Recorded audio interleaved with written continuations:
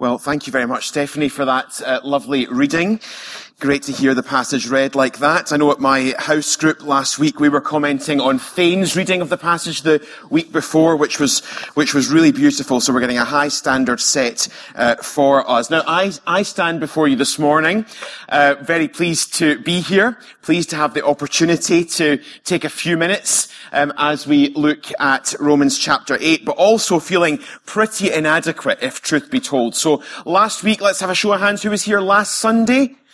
Okay, quite a lot weren't, which is quite interesting. We had Ewan Dodds giving us, I think, a really masterful exposition of Romans 7. He had put a huge amount of work into it. He had even consulted with Pauline theologians who had PhDs in these passages, right? In order to make sure that the exposition was really careful.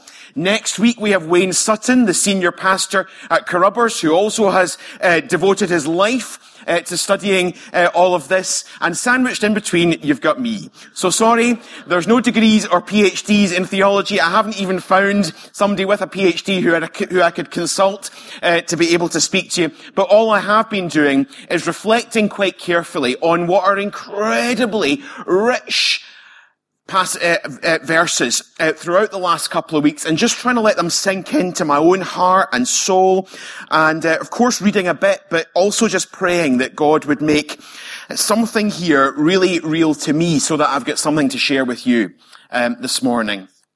And I think you could probably look at this and study it for a week or two and come up with about 50 different sermons, to be honest. Such is the depth and complexity to it. So here goes. Here's my attempt at at just sharing what this has meant to me as I've studied it. And the title, if you want a title, is this question: who is in charge?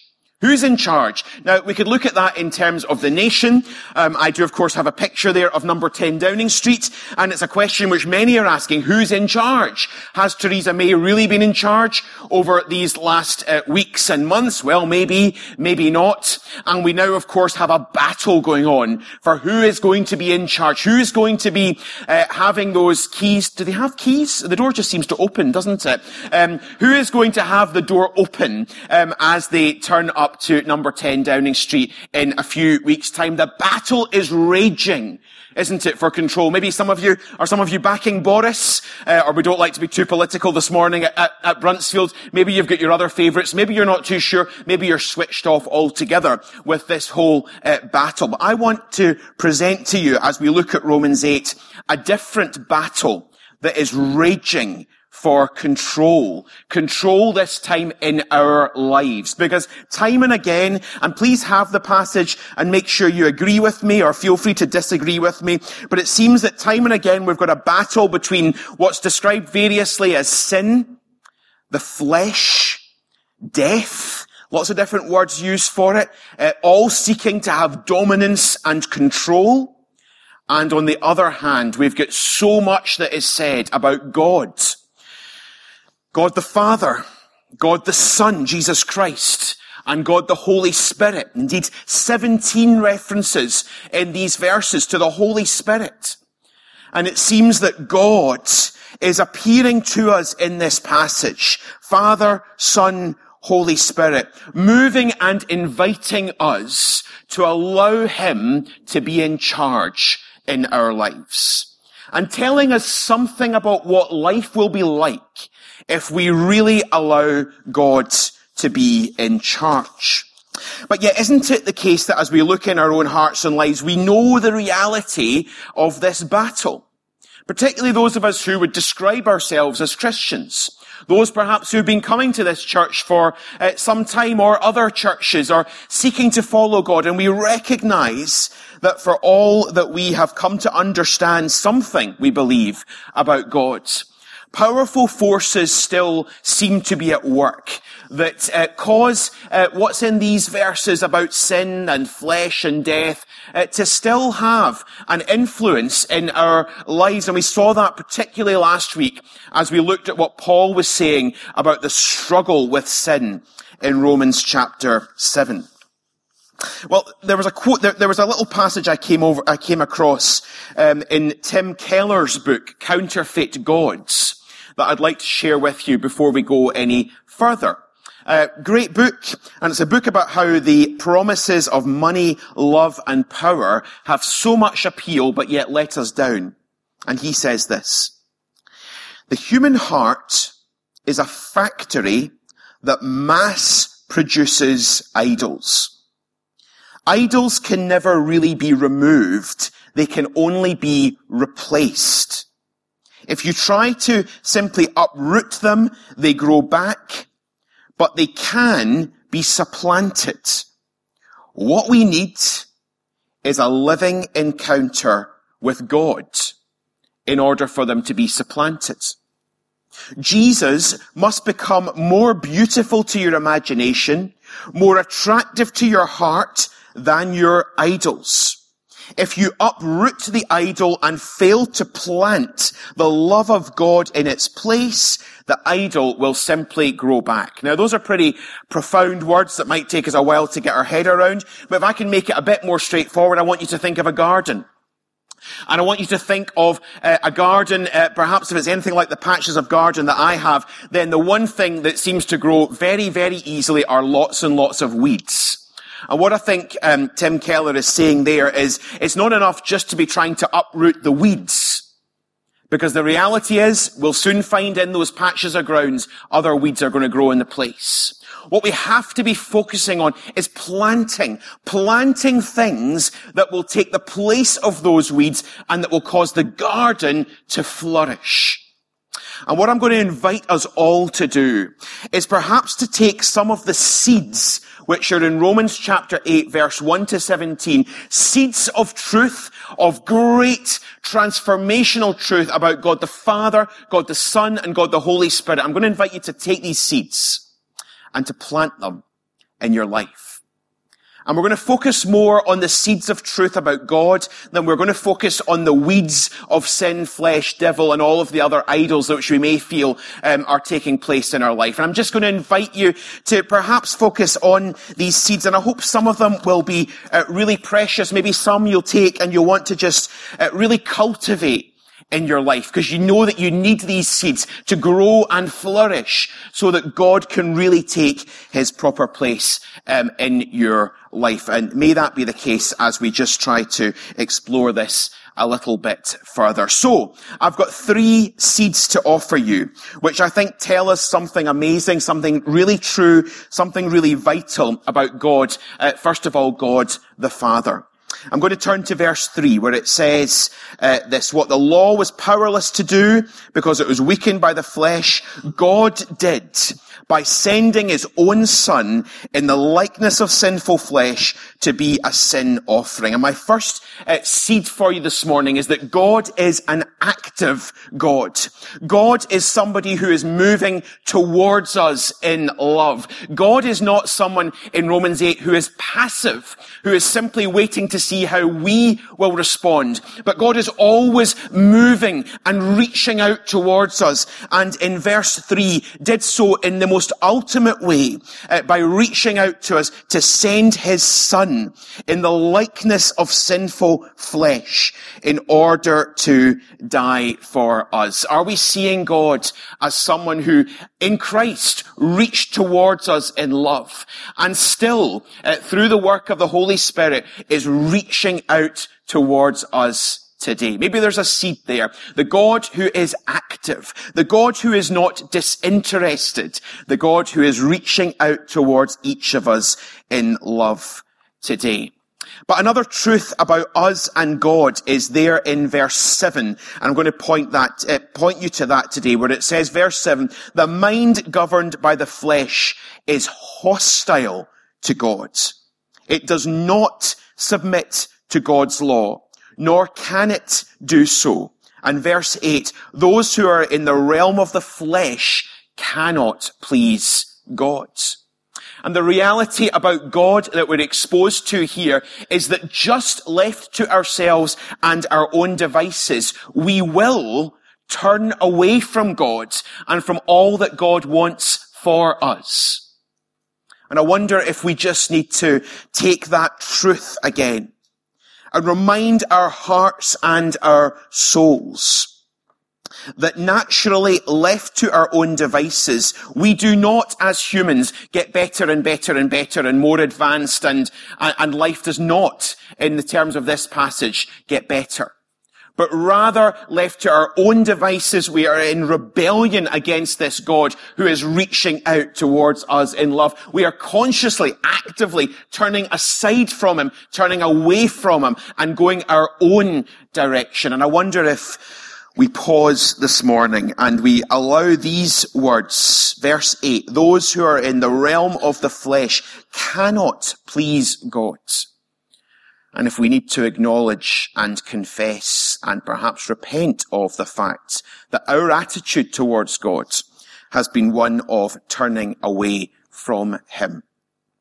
Today is, of course, Happy Father's Day. Happy Father's Day to all of the dads here. I certainly got some lovely gifts this morning. I hope some of you are not looking around and suddenly realizing that you'd entirely forgotten to look after your own dads. Well, there's still plenty of time to write that for those of you who need to wish someone a Happy Father's Day. But the other wonderful truth about God here, and you'll see it in verse 14 and in many of the other verses towards the end, is that God has children. Verse 14, those who are led by the Spirit of God are children of God. And the wonderful truth that God invites us, it's there in verse 15, to approach him and to cry to him, Abba, Father. This simple cry out to in need, but in trust to one who knows us so well. The invitation of God this morning. The God, the Father God who is moving towards us. The Father God who naturally we are moving away from. And yet the God who invites us to approach him. The God who invites us to be part of his family. To share in his inheritance. And to call him Father. There are just a few seeds of truth about God the Father that you might want to take and plant deeply into your own life this morning in place of the weeds that may be so prevalent and that will crop up if we allow them to. I've got 4 truths for you now, 4 seeds about Jesus that I see in this passage, Jesus Christ our Lord, which I want to offer to you and see if you can really take them and if they are helpful to you. And first of all, in verse 11, we are reminded of the truth. It says, if the Spirit of him who raised Jesus from the dead is living in you, he who raised Christ from the dead will also give life to your mortal bodies because of his Spirit who lives in you. Now, reality, in that one little verse, we've got truths about what God the Father's doing, what the Holy Spirit is doing, and we've got a great truth in the middle of it about what has happened with Jesus Christ, and that is that he has been raised from the dead. And the word that is repeated a lot in this passage is the word life. And just as Jesus was given newness of life, so the promise that comes to us time and time again here is that the reality, if we are to live the life that God wants, then that is what we will experience too. That new life that Jesus had is in some ways like the new life that we will be able to experience. Why on earth have I just put up a picture now of a sports car, you may ask? Well, I'm keen to get your attention here as we think of 3 other truths that we're invited to reflect on here about Jesus Christ. The first truth is that it is possible to experience life in Christ. Verse 1. Therefore, there is now no condemnation for those who are in Christ Jesus. And verse 10, if Christ is in you, then even though your body is subject to death because of sin, the Spirit gives life because of righteousness.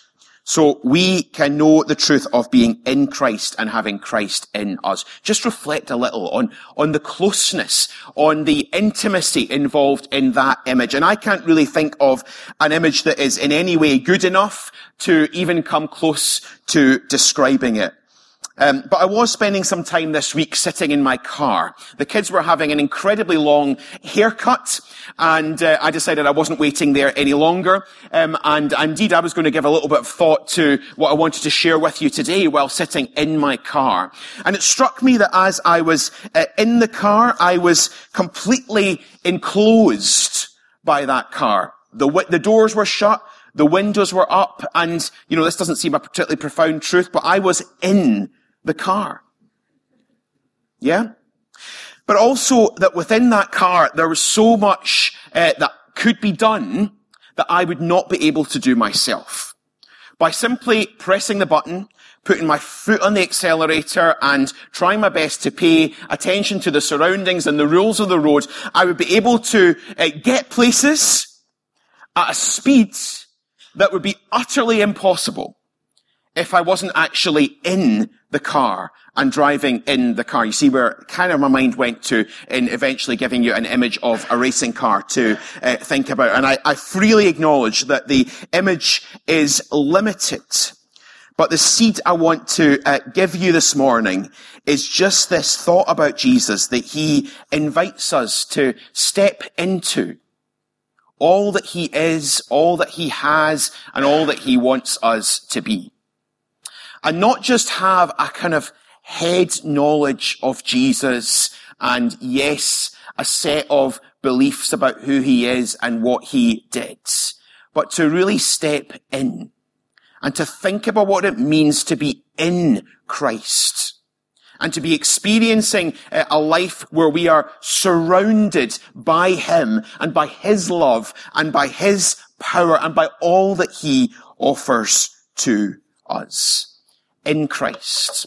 But the other phrase that comes time and again here is that it's possible not just to be in Christ, but to belong to Christ. Verse 9 says, "You, however, are not of the realm of the flesh, but are in the realm of the Spirit, if indeed the Spirit of God lives in you. If anyone does not have the Spirit of Christ, they do not belong to Christ." Verse 10, "But if Christ is in you, then even though your body is subject to death because of sin, the Spirit gives life because of righteousness." And here's the truth. Here is the seed about Jesus Christ. In the same way as I and my children can say with confidence that we belong to the Johnston family, you, I'm sure, can look at the family and hopefully have a sense of belonging to that family, though I appreciate that's not a reality for everyone. So Jesus invites us today to recognize the truth that not only has he died and risen for us, not only does he invite us to step in and experience a life in Christ, but that he says, you belong. You're no longer strangers. You're no longer at a distance. Come in and experience what it is to belong to this family of Christ. And I wonder if some of us need to experience again a sense of belonging. A sense of belonging first and foremost to Jesus. We're not alone. We're not isolated. We're not trying to work all this stuff out ourselves. We belong. Hear the truth. You belong this morning. If you just step in, willing to step into that relationship with Jesus Christ, you're not on your own. And of course, church is intended to be an expression of the truth that God offers us, which is that in Jesus Christ we're not alone, we belong. And so in church we're told we belong to one another. We're intended to have fellowship that just emulates in some way what it is like to be part of this family. And finally and marvelously in terms of Jesus, and we're about to move on to some seeds in relation to the Holy Spirit, verse 17 tells us this: if we are God's children, then we are heirs, heirs of God and co-heirs with Christ. verse 17, the truth about Jesus is that as we think of Jesus and his greatness, his splendor, his glory as creator of this universe, as the one who we read about in Revelation as enthroned and exalted, we're told in verse 17 that part of what's going on here in terms of God is that we are co-heirs with Christ. All of his inheritance, all of his riches are things that we are invited to share in. I don't pretend to understand even the beginnings of what that's really all about, other than to offer it to you as a truth, as a seed which perhaps can supplant some of the rubbish that might be in our lives and growing all around us. Truths about God, truths about Jesus. And now we come on to, in many ways, the person who seems to be the central figure in this passage, the Holy Spirit himself. Note in verses 9 and 10 that he's not somebody who may or may not be present in the lives of Christians. It's very, very clear in verses 9 and 10 that he comes and dwells in every single person who is a follower of Jesus Christ. And again, he offers us life. Verses 2, verses 6, verses 10, verses 11, verses 13, and there are others repeating time and again that the Holy Spirit comes and offers life. But I want to just give you 2 or 3 specific seeds about the Holy Spirit that I observe in this passage, which I think might be helpful for us. Verse 5. Let's look at it. Those who live according to the flesh have their minds set on what the flesh desires, but those who live in accordance with the Spirit have their minds set on what the Spirit desires. And just that wee phrase at the end has been playing in my mind. Mind set on what the Spirit desires. And the truth about the Holy Spirit that I offer you this morning is that the Holy Spirit is not disinterested in us and in our life and in our choices and in our present and in our future, but he has desires for us. The Holy Spirit has desires for your life and for mine. Regardless of our age and stage, regardless of our past, regardless of our regrets, regardless of our fears, I stand confident because it's in God's word and say that the Holy Spirit has desires for our life and for my life. Verse 13. Another truth. If you live according to the flesh, you will die. But if by the Spirit you put to death the misdeeds of the body, you will live. And the truth here is that the Holy Spirit gives us power. The Holy Spirit is the only one who gives us power to change. He's the one who gives us the power to uproot those weeds and rubbish that might be taking place in our lives. And so if we are here this morning struggling with sin, feeling regretful about perhaps the events of the last week, month, year, or maybe even our lives, then in and of ourselves, that's normal. But I want to encourage us and to give you this seed this morning that the Holy Spirit is the one who says, I'll give you that power day by day to change. I'm not saying it'll be easy. I'm not saying that suddenly, because you've got the Holy Spirit in your life, everything will be fine and you'll no longer experience the desires around sin. But I am saying I'll give you the power to put to death the misdeeds of the body. And then another truth about the Holy Spirit is in verse 14, where it says, those who are led by the Spirit of God are the children of God. I don't normally use slides, and some of you might be saying, Paul, we wish you continued not to use slides because some of your pictures are really a bit bizarre. Why on earth are you now showing a picture of a dog with a dog's lead in its mouth? Well, I was thinking here of what it means to be led by the Spirit, because as well as the Holy Spirit having desires, as well as the Holy Spirit having power, the reality is the Holy Spirit wants to lead us. Now, I find it's quite strange. I, for the last couple of years, have had a little dog and have very much enjoyed being out with a dog. But there's a choice you have to make every time you're going to go out with a dog. And that is it a time to have the dog on the lead or not? Now, some of you who might be in the kind of centre of Edinburgh maybe have never experienced taking a dog out without a lead on, because I appreciate you probably don't want dogs walking up and down Leamington Terrace without leads on. It's probably a bit dangerous. But I do like the times where, living slightly out of town, it's possible to have our little dog Harris running around without his lead on. But do you know what happens? He gets so distracted. He's having a great time, but he can't really get anywhere. Because, and let's face it, it's smells, it's lampposts, it's random bits of ground, it's the grass, it's another dog, but there are just so many distractions that if he's out without his lead, then it's pretty much running round in circles time. And every so often when I call him because I think we're going to go somewhere, the odd thing is he gets quite excited about the lead going on and is somehow or other then having a somewhat more purposeful journey where we see more than just the same patch of grass that we're sort of running around and round and round and fascinated by slightly unpleasant smells in it. Now, again, it's an illustration which I'm offering you. It's got huge limitations because I do not think God sees us as people in the same way as I see that dog, right? So I'm not suggesting for a minute God wants to take us in a lead and drag us through life, or that that's what the Holy Spirit's up. But what I am saying from this passage today is the Holy Spirit wants to lead us. And I think the question is whether we are willing to be led by the Holy Spirit. And I think where my illustration may have some relevance is that the reality is that without the Holy Spirit's leading, we might be a bit like that dog, running round and round and round in circles, being totally distracted, maybe at times thinking we're having a great time, but getting absolutely nowhere.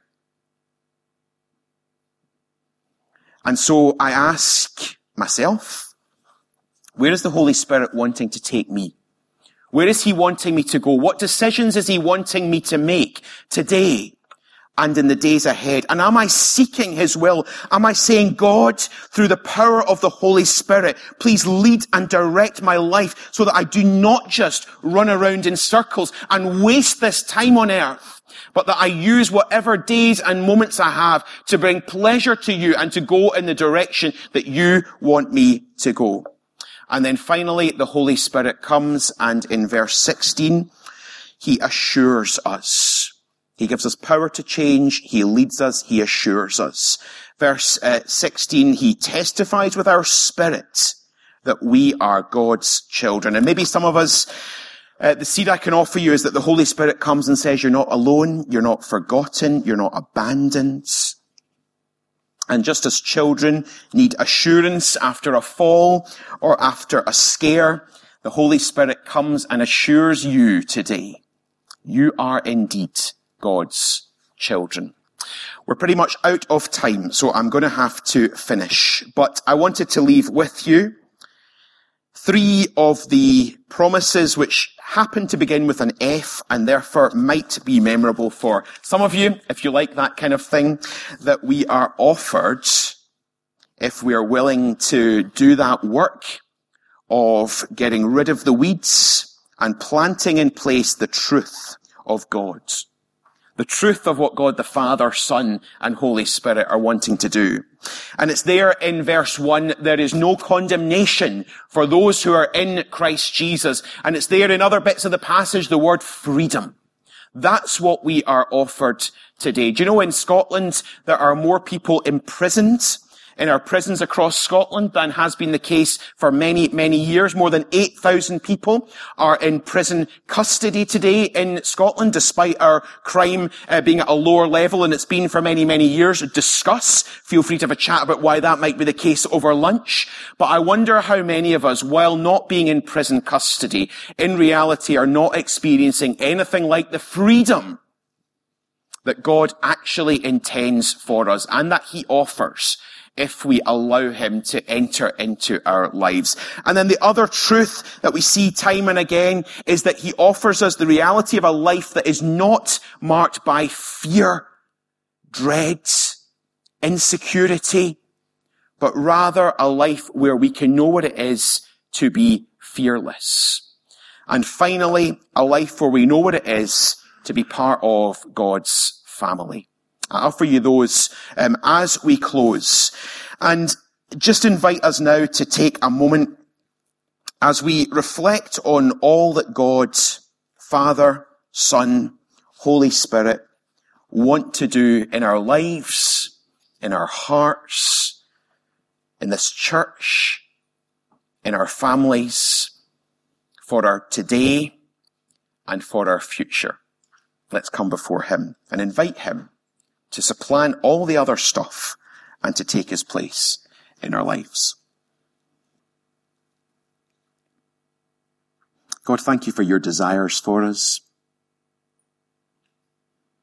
Thank you for the work that you have done for us to offer us rescue, hope, purpose, and a future. Holy Spirit, thank you for your presence within and your desire to lead us. And we say, as we move on from this point, would you dwell within, be at home in our hearts, and rule in our lives, we ask. In Jesus' name and for his glory. Amen.